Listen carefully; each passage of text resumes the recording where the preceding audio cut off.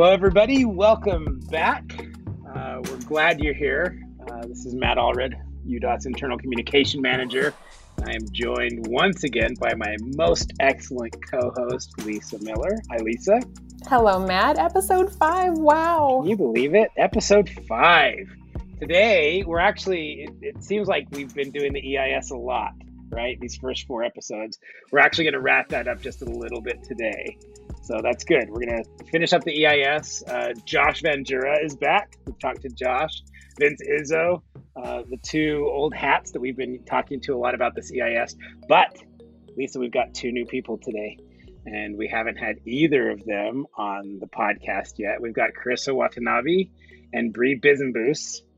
And we'll go through and have them introduce themselves in a second. But today, Lisa, is kind of a cleanup episode for us. We're going to talk about some of the topics that we get questions about, but didn't really fit into the conversation that we've had on the first 4 episodes. So we're going to call this the kitchen sink episode, if that works. I love that terminology, the kitchen sink of episodes. Carissa, welcome. We're very happy to have you here. Thanks so much for having me. Now, we've met other members of the EIS team, but we haven't met you yet. So tell us a little bit about yourself. Well, I work in the Division of Environmental Services at UDOT, and I am here providing environmental support on this project. So I moved here from the Pacific Northwest, and one of the things I love about Utah is the recreation opportunities and how easily accessible the outdoors are. I love hiking in the canyons. I'm a resident of Cottonwood Heights. I live close to Little Cottonwood. I commute on Wasatch Boulevard, experience the backups from the avalanche closures. So I'm kind of pretty familiar with why this project's needed. Well, and Carissa, I will attest to the fact that you do like hiking. This is funny. Last summer, Carissa and I ran into each other in the middle of Wyoming, pretty close to the Continental Divide. We were up in the Wind Rivers, and just of all the places to run into a coworker, we were 15 miles from the nearest road, and I ran into Carissa. So she does love her mountains. She does love to hike. So glad you're here, Carissa. All right, Bree, you're up next. You're new to this podcast series, kind of. Well, you haven't been in front of the mic yet. You've been on all these episodes with us, making sure we're saying the right stuff. But tell us what your role on the team is, and what do you want listeners to know about you? Well, thanks for having me, Matt. You're right. Now I'm actually speaking instead of just kind of, creeping. So I am part of the communications and public involvement component on the project team. So if any of our listeners happen to check us out on email or social, that's me sending those out. So I'm a transplant too. I moved to Utah back in 2006 from Wisconsin. Go Pack. Originally just to work for the Forest Service for a season out in the Uinta Basin, and I just never left. So this is where I met my husband. We both used to ski patrol up in Park City, and I got to hang out with the avalanche dogs up there. And now we just live down in the valley with our 2 fur critters. Previously I used to work for the state, though not for UDOT, but in the wildland fire management program for the Wasatch Front area. So I definitely understand a lot of the challenges that are associated with land management in these really special, complicated areas. Well, Bree, we are glad to have you. And we've got a pretty round team here, a pretty robust team of experts on the canyons and what's going on up there. So we're just going to jump right into it. And I'm going to throw this one to Carissa. Why isn't UDOT has been chosen to do this EIS? Why hasn't another agency been given the task of leading this? So back in 2005, a program called NEPA assignment was created under SAFETEA-LU. And I know you guys like to spell your acronyms. So it's the Safe, Accountable, Flexible, Efficient Transportation Equity Act, a legacy for users. You can see why it's abbreviated. But basically, that allows the Secretary of Transportation to assign its federal responsibilities under NEPA to a state DOT. So in our case, Federal Highways Administration delegated its responsibilities to UDOT, and UDOT began participating in this program back in 2008, and with authority for smaller projects like repaving or guardrail installations, and later we assumed full delegation for larger projects like EAs and EISs in 2017. So on this project, UDOT's considered the lead federal agency. But, we are the Department of Transportation, but not the Department of Roads. So we build sidewalks and bike lanes and multi-use paths. And we also run the Lake Powell Ferry and provide safety oversight for all the ski lifts in the state, as well as amusement park rides, which I'm sure not a lot of people know. So with all that being said, we don't have a ton of experience with buses or trains, and that's why we've been working so closely with UTA. And let's be honest, nobody in the US outside of the ski resorts really have experience with gondolas. So that's why we've hired an independent gondola design firm. But we as UDOT, we do understand how to build safe and efficient transportation systems, and that's what we're trying to do here. Sweet. And I appreciate the clarification. I think it's helpful for us to understand why UDOT's leading this and not another agency. And we really do know how to build great transportation systems. So this is good. Josh, I'm going to jump over to you for a second. Something that we know that's on people's mind is the idea of how many people the canyon can actually accommodate. And we've heard this phrase, I've heard it a lot, it's that we're loving our canyons to death. Right. We know some listeners are wondering why the EIS doesn't limit the amount of people that actually go up to the canyons, up to the resorts to reduce the congestion. So why doesn't UDOT limit ticket sales at the resorts just to reduce the traffic? It seems like that would be an easier solution, right? So the simple answer to that, Matt, is UDOT doesn't actually have the ability to limit how private businesses operate. But the number of skiers that the resort can accommodate is managed by the Forest Service through the special use permit that the resorts have. So any expansion of the resort infrastructure, whether that be lodges or lifts or boundaries, would require additional environmental review between the resort and the Forest Service to look at those impacts. So again, any expansion would be analyzed in a very similar manner. But a more macro view of this question is that UDOT also doesn't have the ability to limit the number of people that can enter the canyon either, which is also under the Forest Service's purview. Interesting. So Vince, let's move on to you. Will improvements to the bus service or from the gondola or train cause an increase in the number of skiers in the canyon, or maybe even an increase in the potential for resort expansion or other kinds of development? Well, the purpose of the project is not to increase the number of people in Little Cottonwood Canyon. We're looking at 2050 and, population is going to grow. So there's going to be more people using that canyon. Our intent is to reduce the number of personal vehicles that enter the canyon and get those people onto transit. This would be accomplished by providing a toll and a better transit system. The transit system was designed to accommodate a shift of about 30% of the users in personal vehicles into transit, take into account what we expect that 2050 number of users to be. The transportation alternatives that UDOT developed was based on how we expect that traffic to grow based on population, and we compared that to today. So overall, the alternatives were designed to meet the expected 2050 demand in the canyon, which will show an increase over what people see today. The EIS will evaluate how that additional 2050 demand for use could change the user experience at the ski resorts and in the backcountry as well. And as Josh mentions, any expansion of ski resorts would be under the National Forest System authorization.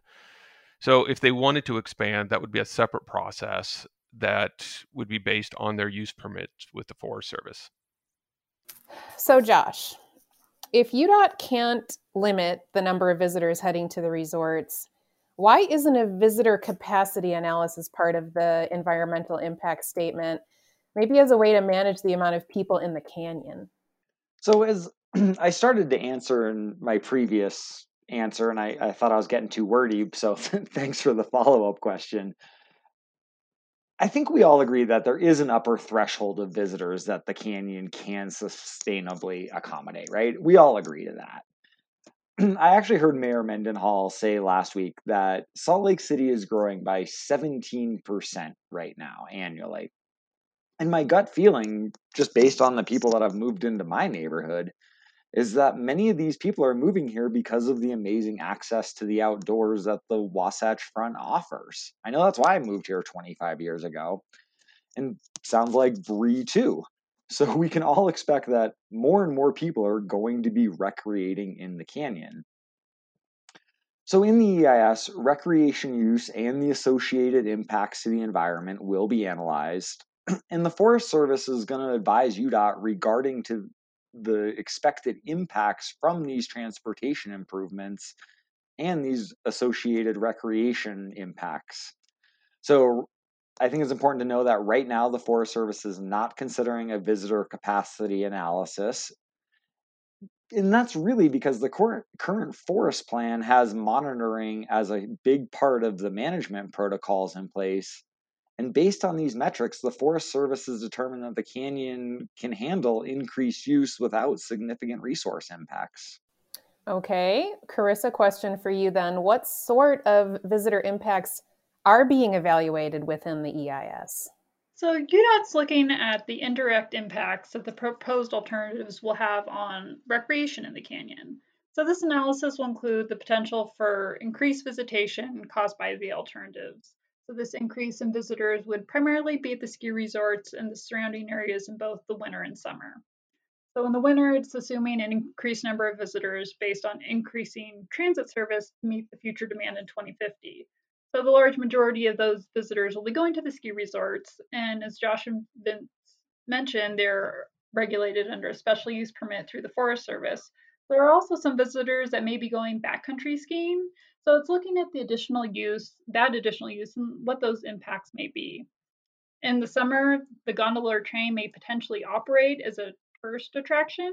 So it's looking at how many additional users would be making the trip to the resorts only because of this amenity, since the ticket prices wouldn't be subsidized in the summer. And then what are the potential impacts resources from these users? For the trailhead improvement alternatives, all of them would decrease the availability of parking in the canyon, so therefore there wouldn't be any increase in summer visitation. So overall, it's looking at how UDOT's changing user access and its potential impacts on resources such as wildlife, erosion, recreation, things like that. So, Carissa, what are the environmental impacts of each of these alternatives, and why weren't they included in the information that's currently out there? So at this phase of the analysis, the preliminary environmental impacts were analyzed in order to determine the reasonable alternatives that will be carried forward. And these can be found in the alternative screening report on the website. So during the next phase of the process, the draft EIS will be assessing the environmental impacts of each alternative in a greater level of detail in order to determine a preferred alternative. Some examples of the types of impacts that'll be assessed in the draft EIS include, noise, air and water quality, wildlife, property impacts, impacts to minority and low-income populations. The impacts of construction will also be analyzed in the draft EIS. So these are the types of impacts that would only occur while construction is taking place. For example, noise from a paving machine. This section also outlines when best management practices, or BMPs, will be implemented during construction to minimize any potential impacts to resources like air or water quality. Yeah, and that air and water quality are certainly very important, but Carissa, what about the old CB analysis? What about the cost benefit? Will there be a cost benefit analysis performed as part of the draft EIS?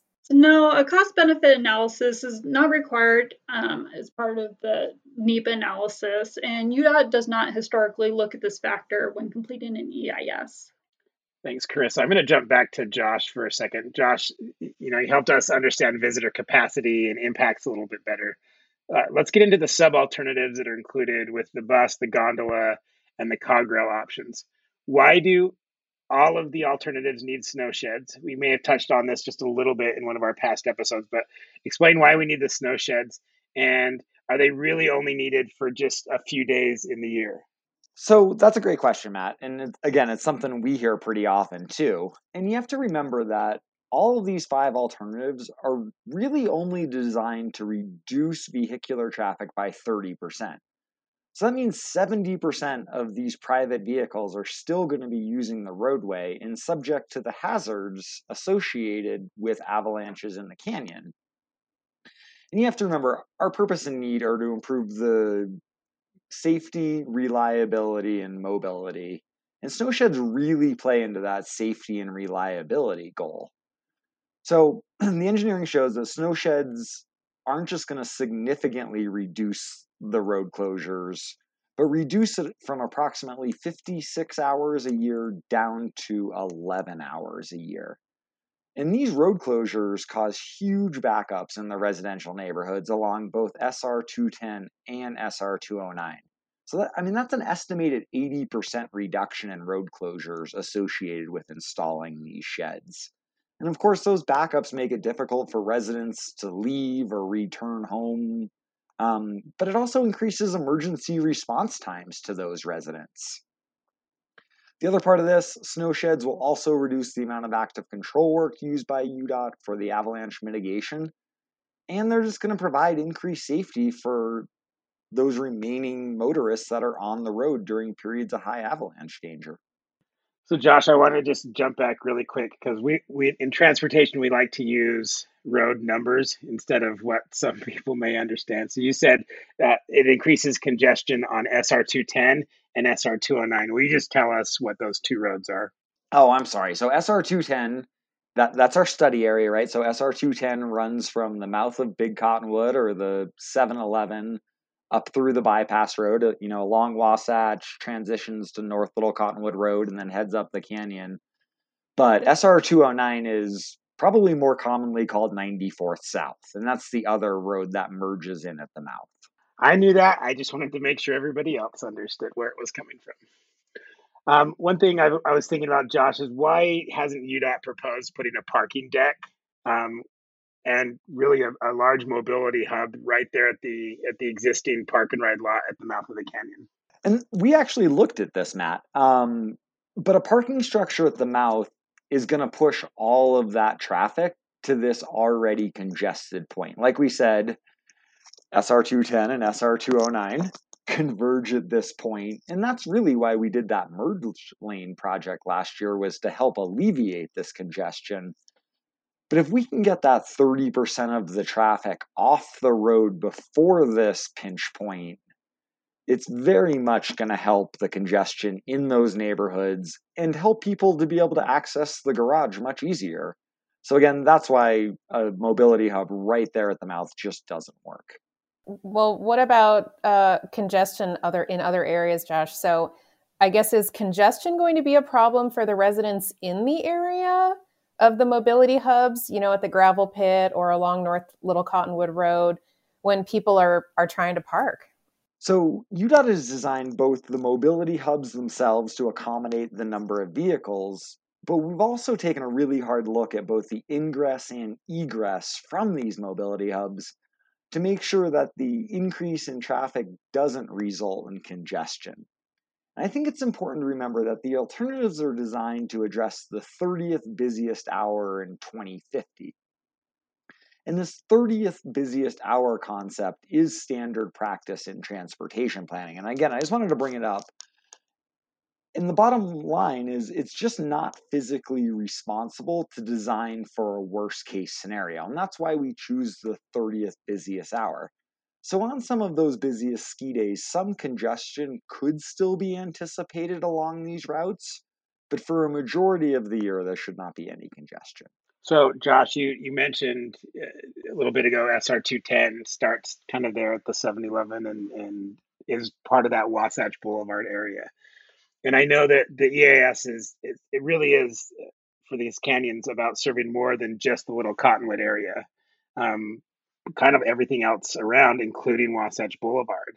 So let's jump into some Wasatch Boulevard questions because I know there are a lot of them. Did UDOT consider expanding Highland Drive instead of expanding Wasatch Boulevard and just, taking it to the west there? We did actually, Matt. So when we were figuring out and modeling the expected traffic volumes in the project area in that 2050 design year, We use the Wasatch Front Regional Council, or WFRCs as everybody generally calls it, travel demand model. And that does include improvements to Highland Drive. And WFRC's regional transportation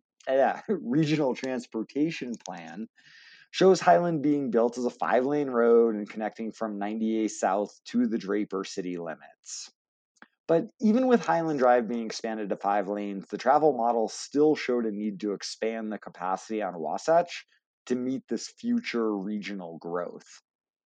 So UDOT's responsible for roads throughout the state. I think we all know that. And we have a long-range planning process that we follow carefully to make sure that all growing communities are served by this process and by the road network.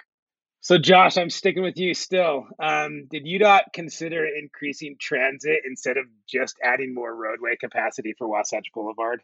So UDOT did consider a transit option on Wasatch in its base assumptions when doing the traffic modeling. So included in the WFRC regional transportation plan beyond widening Highland Drive, the RTP also talks about express bus service on Wasatch running from the Little Cottonwood Park and Ride to the intersection, from the intersection of 209, 210, all the way down to I-215 at 39 South. And this is where the express route would connect to another bus route heading north, probably up to the U of U. So again, this was considered as part of our base traffic modeling. Other things that were considered, we also looked at a UTA light rail transit from Draper to downtown Salt Lake as part of this modeling. But even with these transit projects that serve Cottonwood Heights and the Draper residents, the traffic modeling still shows congested traffic conditions on Wasatch if these roadway capacity improvements weren't made. Vince, are you still with us? I am. Sorry, we've been picking on Josh and Carissa a little bit here. I wanted to jump over to you because I think this may be right up your alley. So what is the growth projection data that was used to model this 2015 traffic on Wasatch Boulevard? Because it does seem like the majority of the growth in the Salt Lake Valley and in the county is actually back in that southwest quadrant. So the population data used for the analysis was developed by the Kem Gardner Policy Institute at the University of Utah. And this data for population projections is used by most of the local and state governments statewide for planning, including the planning for future roads. So this data supports the development of the Wasatch Front Regional Council Transportation Plan, which is the kind of county-wide plan for what happens in the future for roads. And this plan was updated in 2019 using these 2050 planning projections. The data is the best available for UDOT to use, and it's the best available data to base our 2050 travel demand modeling for Wasatch Boulevard. And based on these projections, it does show a need for improving roadway capacity. We've been talking a lot about capacity and adding lanes, but Josh, why didn't the alternatives evaluate or reduce speed limits on Wasatch Boulevard? So the evaluation of speed limits is done outside of the EIS process. And there's actually both state law and administrative rules that dictate how speed limits are set. So to sum it up really quickly, speed limits are set on state roads after UDOT conducts a speed study. In this speed study, we generally find what the 85th percentile speed is, and that's what the posted speed limit becomes, is that 85th percentile speed. But of course, we give consideration to things like accident data, shoulder width, sight distance, and surrounding development, among just a few of those considerations. So while we're not looking at reducing the speed limits on Wasatch, I think it's important to know that in the final design of Wasatch, we will take into consideration the goals set forth in Cottonwood Heights Wasatch Boulevard Master Plan. And this does include speed calming measures, things like planted medians, curb and gutter, vegetative park strips. And this will give the road more of a residential feel. And that should help with lowering the speeds in this area, because again, it gives the roadway a sense of feel. Interesting. We talked speed. Let's go back to capacity and lanes. Now, Vince, isn't allowing room for shoulder running buses on Wasatch Boulevard essentially making the 5-lane alternative into a 7-lane alternative? Well, first, UDOT isn't proposing buses using the shoulder as a separate travel lane. The proposed shoulder width on Wasatch is required to meet UDOT design standards for safety and snow storage. The shoulder would also allow for a buffered bicycle lane and for vehicles to pull out of traffic in an emergency. The design standards used for Wasatch Boulevard are the same standards used for similar roads across the state. So Josh, one thing, Vince just talked about these shoulders and improving the shoulders there for bike lanes. I know that's a huge demographic that uses these canyons. Talk about what's happening with the bike lanes during this. Right. We all know that this segment of roadway is a huge road rider location, right? Bikes love it. You see people at the 7-Eleven all day long refilling water bottles. If you look at the Strava counts, people are going up and down Little Cottonwood. No kidding, all year round.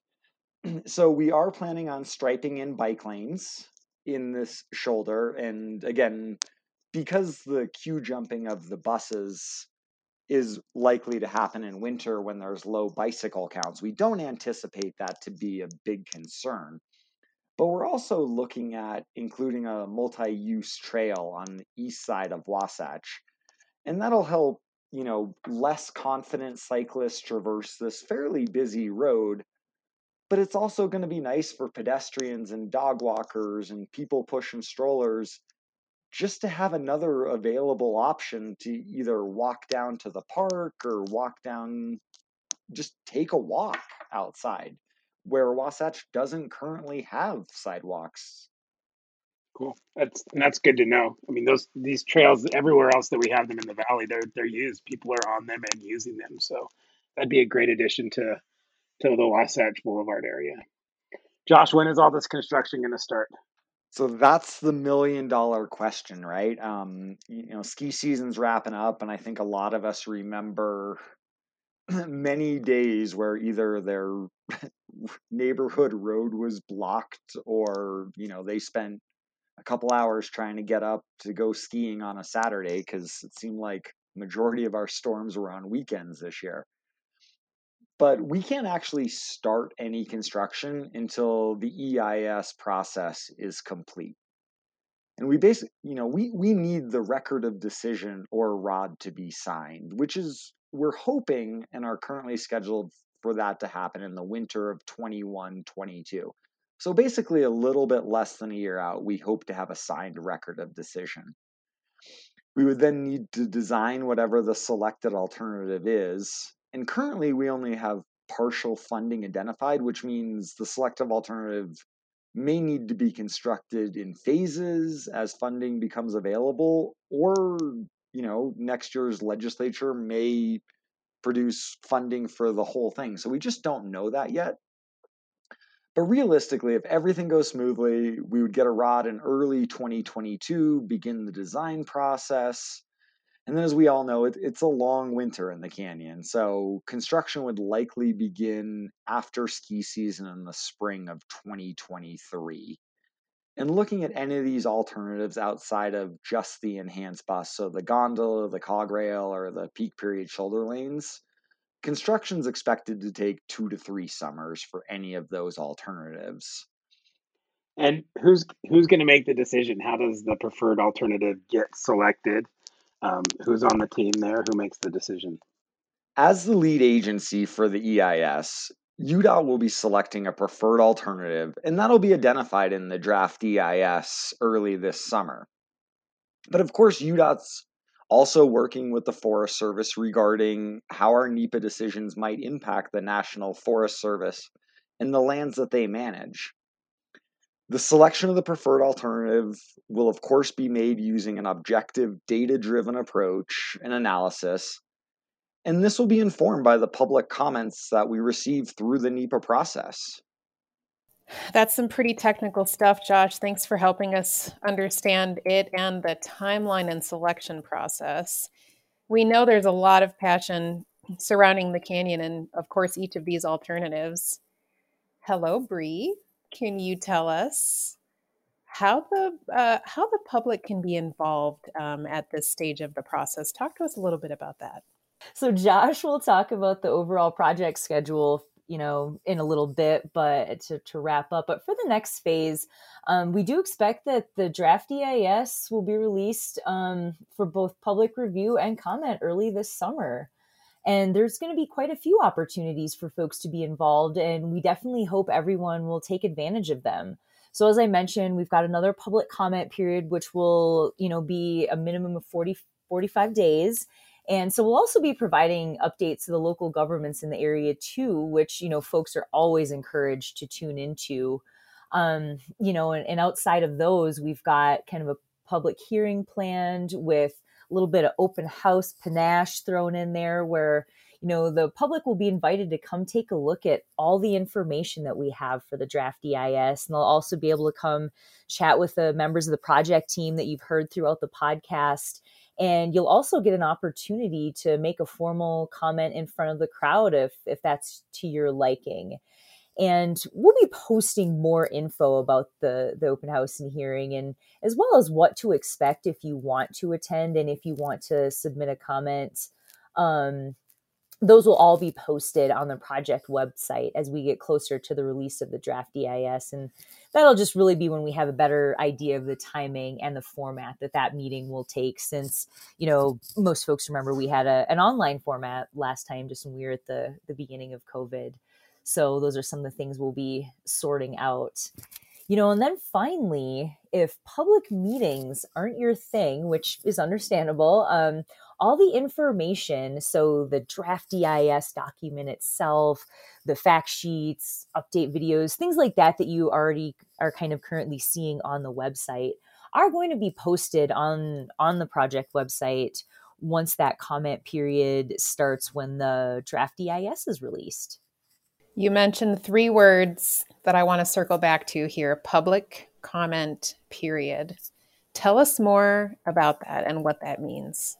Well, that is an excellent question. And for folks that want to do a little more in-depth dive on, the NEPA process and how public involvement gets, is part of that, we've got a great video on the project website, and I totally recommend everybody watch it, but we're also going to break it down briefly here with you.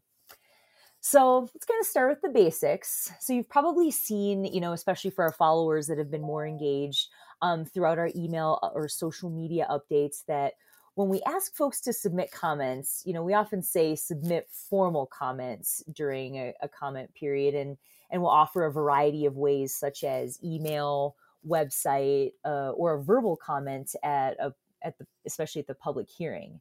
And so those are our formal comments, I guess what's known as formal through the NEPA process. And only formal comments through the channels that we listed will, during the draft EIS comment period, will receive a response in the final EIS.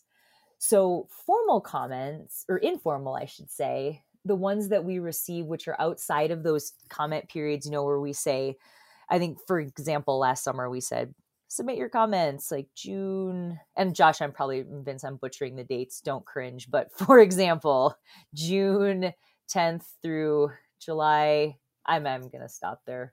I don't even remember, but we give that parameter of dates because that's what constitutes that official period. And that's why it's super important for folks to make sure that they get their comments during that time frame and through the right mediums. Because the other end of the spectrum is the informal comments. And so we kind of touched on that. They're outside of the comment periods, but those are the ones that we also receive on social media. So, the informal ones, also, they really help us understand the issues that are important, but they just won't receive a response in the final, or be included in the final EIS. So that's why we ask that folks really try to use the official channels in the date range that we provide. And so that was a mouthful, going to come up for some air. The best ways to get information about when those formal comment periods are for the EIS are to, first off, make sure you're on our email list, and also check that we're not in the spam folder. This is more common than you realize. For any of our listeners out there that are like, man, I have not been hearing from the EIS team in a while, check the old spam folder. The email address being littlecottonwoodeis@utah.gov. And so that's kind of our, our main way that we're reaching out to folks, but also definitely, and if you're listening to this on Instagram TV, you're already following us on U.Cottonwoods. But, as we said, even though social media comments aren't, official ways to comment on the draft EIS, we will be posting the latest information about the project, the comment period, the public hearing, all those details and more on that social channel. Excellent info. Thanks for the overview on the comment period and how we can stay informed about it. I get the emails. I have been getting them for a long time, and they're pretty great. Good info there. What types of info, Bree, is the project team really looking for in the comments? Well, first, I just got to say thanks to everybody who's taken the time to actually go through and submit a comment through the official channels that I've listed. I am, along with Josh and Vince, one of those people that's read every single comment, and really the passion that people have for the canyon really comes through. So, regardless of the content of the comments, it's just really nice to see people getting engaged on such an important topic and taking advantage of this public process. So with that, let's talk about the types of input we're looking for and just some things to keep in mind. So with the important stuff, and I dropped the acronym as well for the refresher. As Josh and Carissa have mentioned, we're following the NEPA process, which stands for National Environmental Policy Act. And the public input part of it is just one of the considerations that UDOT's going to take into account, as Josh touched on. And so I think for us, as the project team, just for folks to know is that, the public input on the draft EIS isn't a popular vote. So, just because you say, go bus, go sheds, go gondola, we are taking all those other factors that Josh listed into consideration. So one comment does not equal one vote. And with that, what are we looking for when you're making a comment, not a vote? In drafting the comments, it's really helpful to try to focus on things like how the proposed alternatives may or may not meet the purpose and need of the project, as that's one of the criteria Josh has touched on, or how the analysis or mitigation of the environmental impacts of the alternatives, like how did we handle that? Did we miss something? And some examples of this, that we could see and actually were evident, for instance, when we received those two new alternatives back in November as a result of the previous public comment period, where folks had offered suggestions on a different way an alternative could be implemented, or providing really specific examples about how an alternative may impact a resource or community for the team to analyze. So comments like this are really helpful to the project and just give us better insight on what to review more. A little bit more so than just saying whether or not you're for or against something, because it's just that extra bit of detail helps us make sure that we're not missing anything in the analysis. But all that being said, though, we do love the enthusiasm and the input we've been receiving, regardless of the content that each of those comments contains. And Bree, there is a lot of enthusiasm and passion around this EIS. I know that, and you guys have been really involved in the comments, and we've just heard some of them. So we get it. It's a big process, and I appreciate knowing really how people can get involved and how they can learn more and really put their voice out there. So thank you, Bree, for that. So, Josh, it sounds like since this is our kitchen sink episode that we're kind of getting to the end of the Little Cottonwood EIS series. Walk us through the remaining project timeline, if you will, and really help us understand the draft EIS that Bree mentioned just a little bit better. So the next phase is the draft EIS, and we expect to release the draft EIS early summer. So we're only a couple months out. We're really just finishing up that detailed analysis of the impacts. And at that same time, when the draft EIS, we intend to identify a preferred alternative, right? So one of these 5 alternatives that we feel best is the best fit for the project. That will kick off a 45-day public comment period, and we'll also have a public hearing associated with the project in that 45-day period. So again, I encourage everybody to comment. We got 6,500 comments last summer. I would love to see more. It's great to hear what everybody's saying and their feelings, and just what things we can improve upon in the process. Moving forward from that, we'll take all those comments we get in, read them, respond to them, and then, like I mentioned before, we hope to have a final EIS and a record decision in winter 21-22, which in all reality is probably somewhere in that new year of 22. Just one quick reminder that we've thrown a lot of costs around here. We are continuing to refine the engineering associated with those alternatives. And we do expect some of these costs to change a little bit plus or minus as that refinement occurs. Again, we're not expecting any major changes at this point, but again, they probably will vary a little up and down as that refinement continues. So with that, I just want to say thank you to Lisa and Matt for having myself, Vince, Carissa, Terry, Bree. I'm not going to say that this wasn't completely terrifying when we started talking about it, and it's turned out to be really fun. So thank you. I really appreciate the opportunity to get this information out there, and honestly, you made it fun. So thanks. Well, thanks, Josh. And I think you sound confident and like the expert that you are. So we appreciate your voice and Vince for being on here, and our newcomers, Carissa and Bree. Thank you for agreeing to this and letting us kind of pick your brains a little bit on this podcast. Thank you. Yeah, you bet. Lisa, what's up next? Well, that's a pretty full kitchen sink, you guys, but a very good way to kind of round out that EIS process. But stay tuned for episode 6. We're going to be talking with the UDOT Avalanche crew, kind of a day in the life and how they keep roads safe through avalanche mitigation operations and how they coordinate with Canyon partners. It's going to be a good one. Lisa, thank you for being here with me, making me sound smarter than I am, and the 4 of you, just thank you for being part of this. And I do need to give one shout out before we end this podcast, because Grant Potter, who was our producer, put all of this together for us, is really a magician when it comes to making us sound better than we actually sound in real life.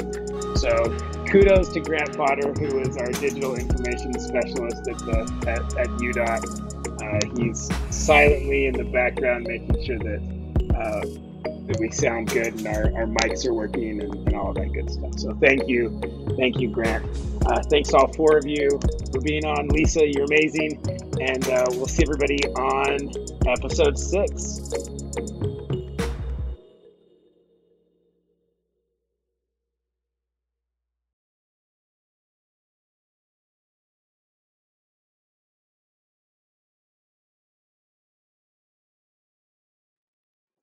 And who's going to make the decision? How does the preferred alternative get selected? Who's on the team there? Who makes the decision? Well, it's you, Matt. Sweet. Nice. Now I've got a pen. I just bought a new pen so I can sign the rod. No, you cannot choose. I'm sorry.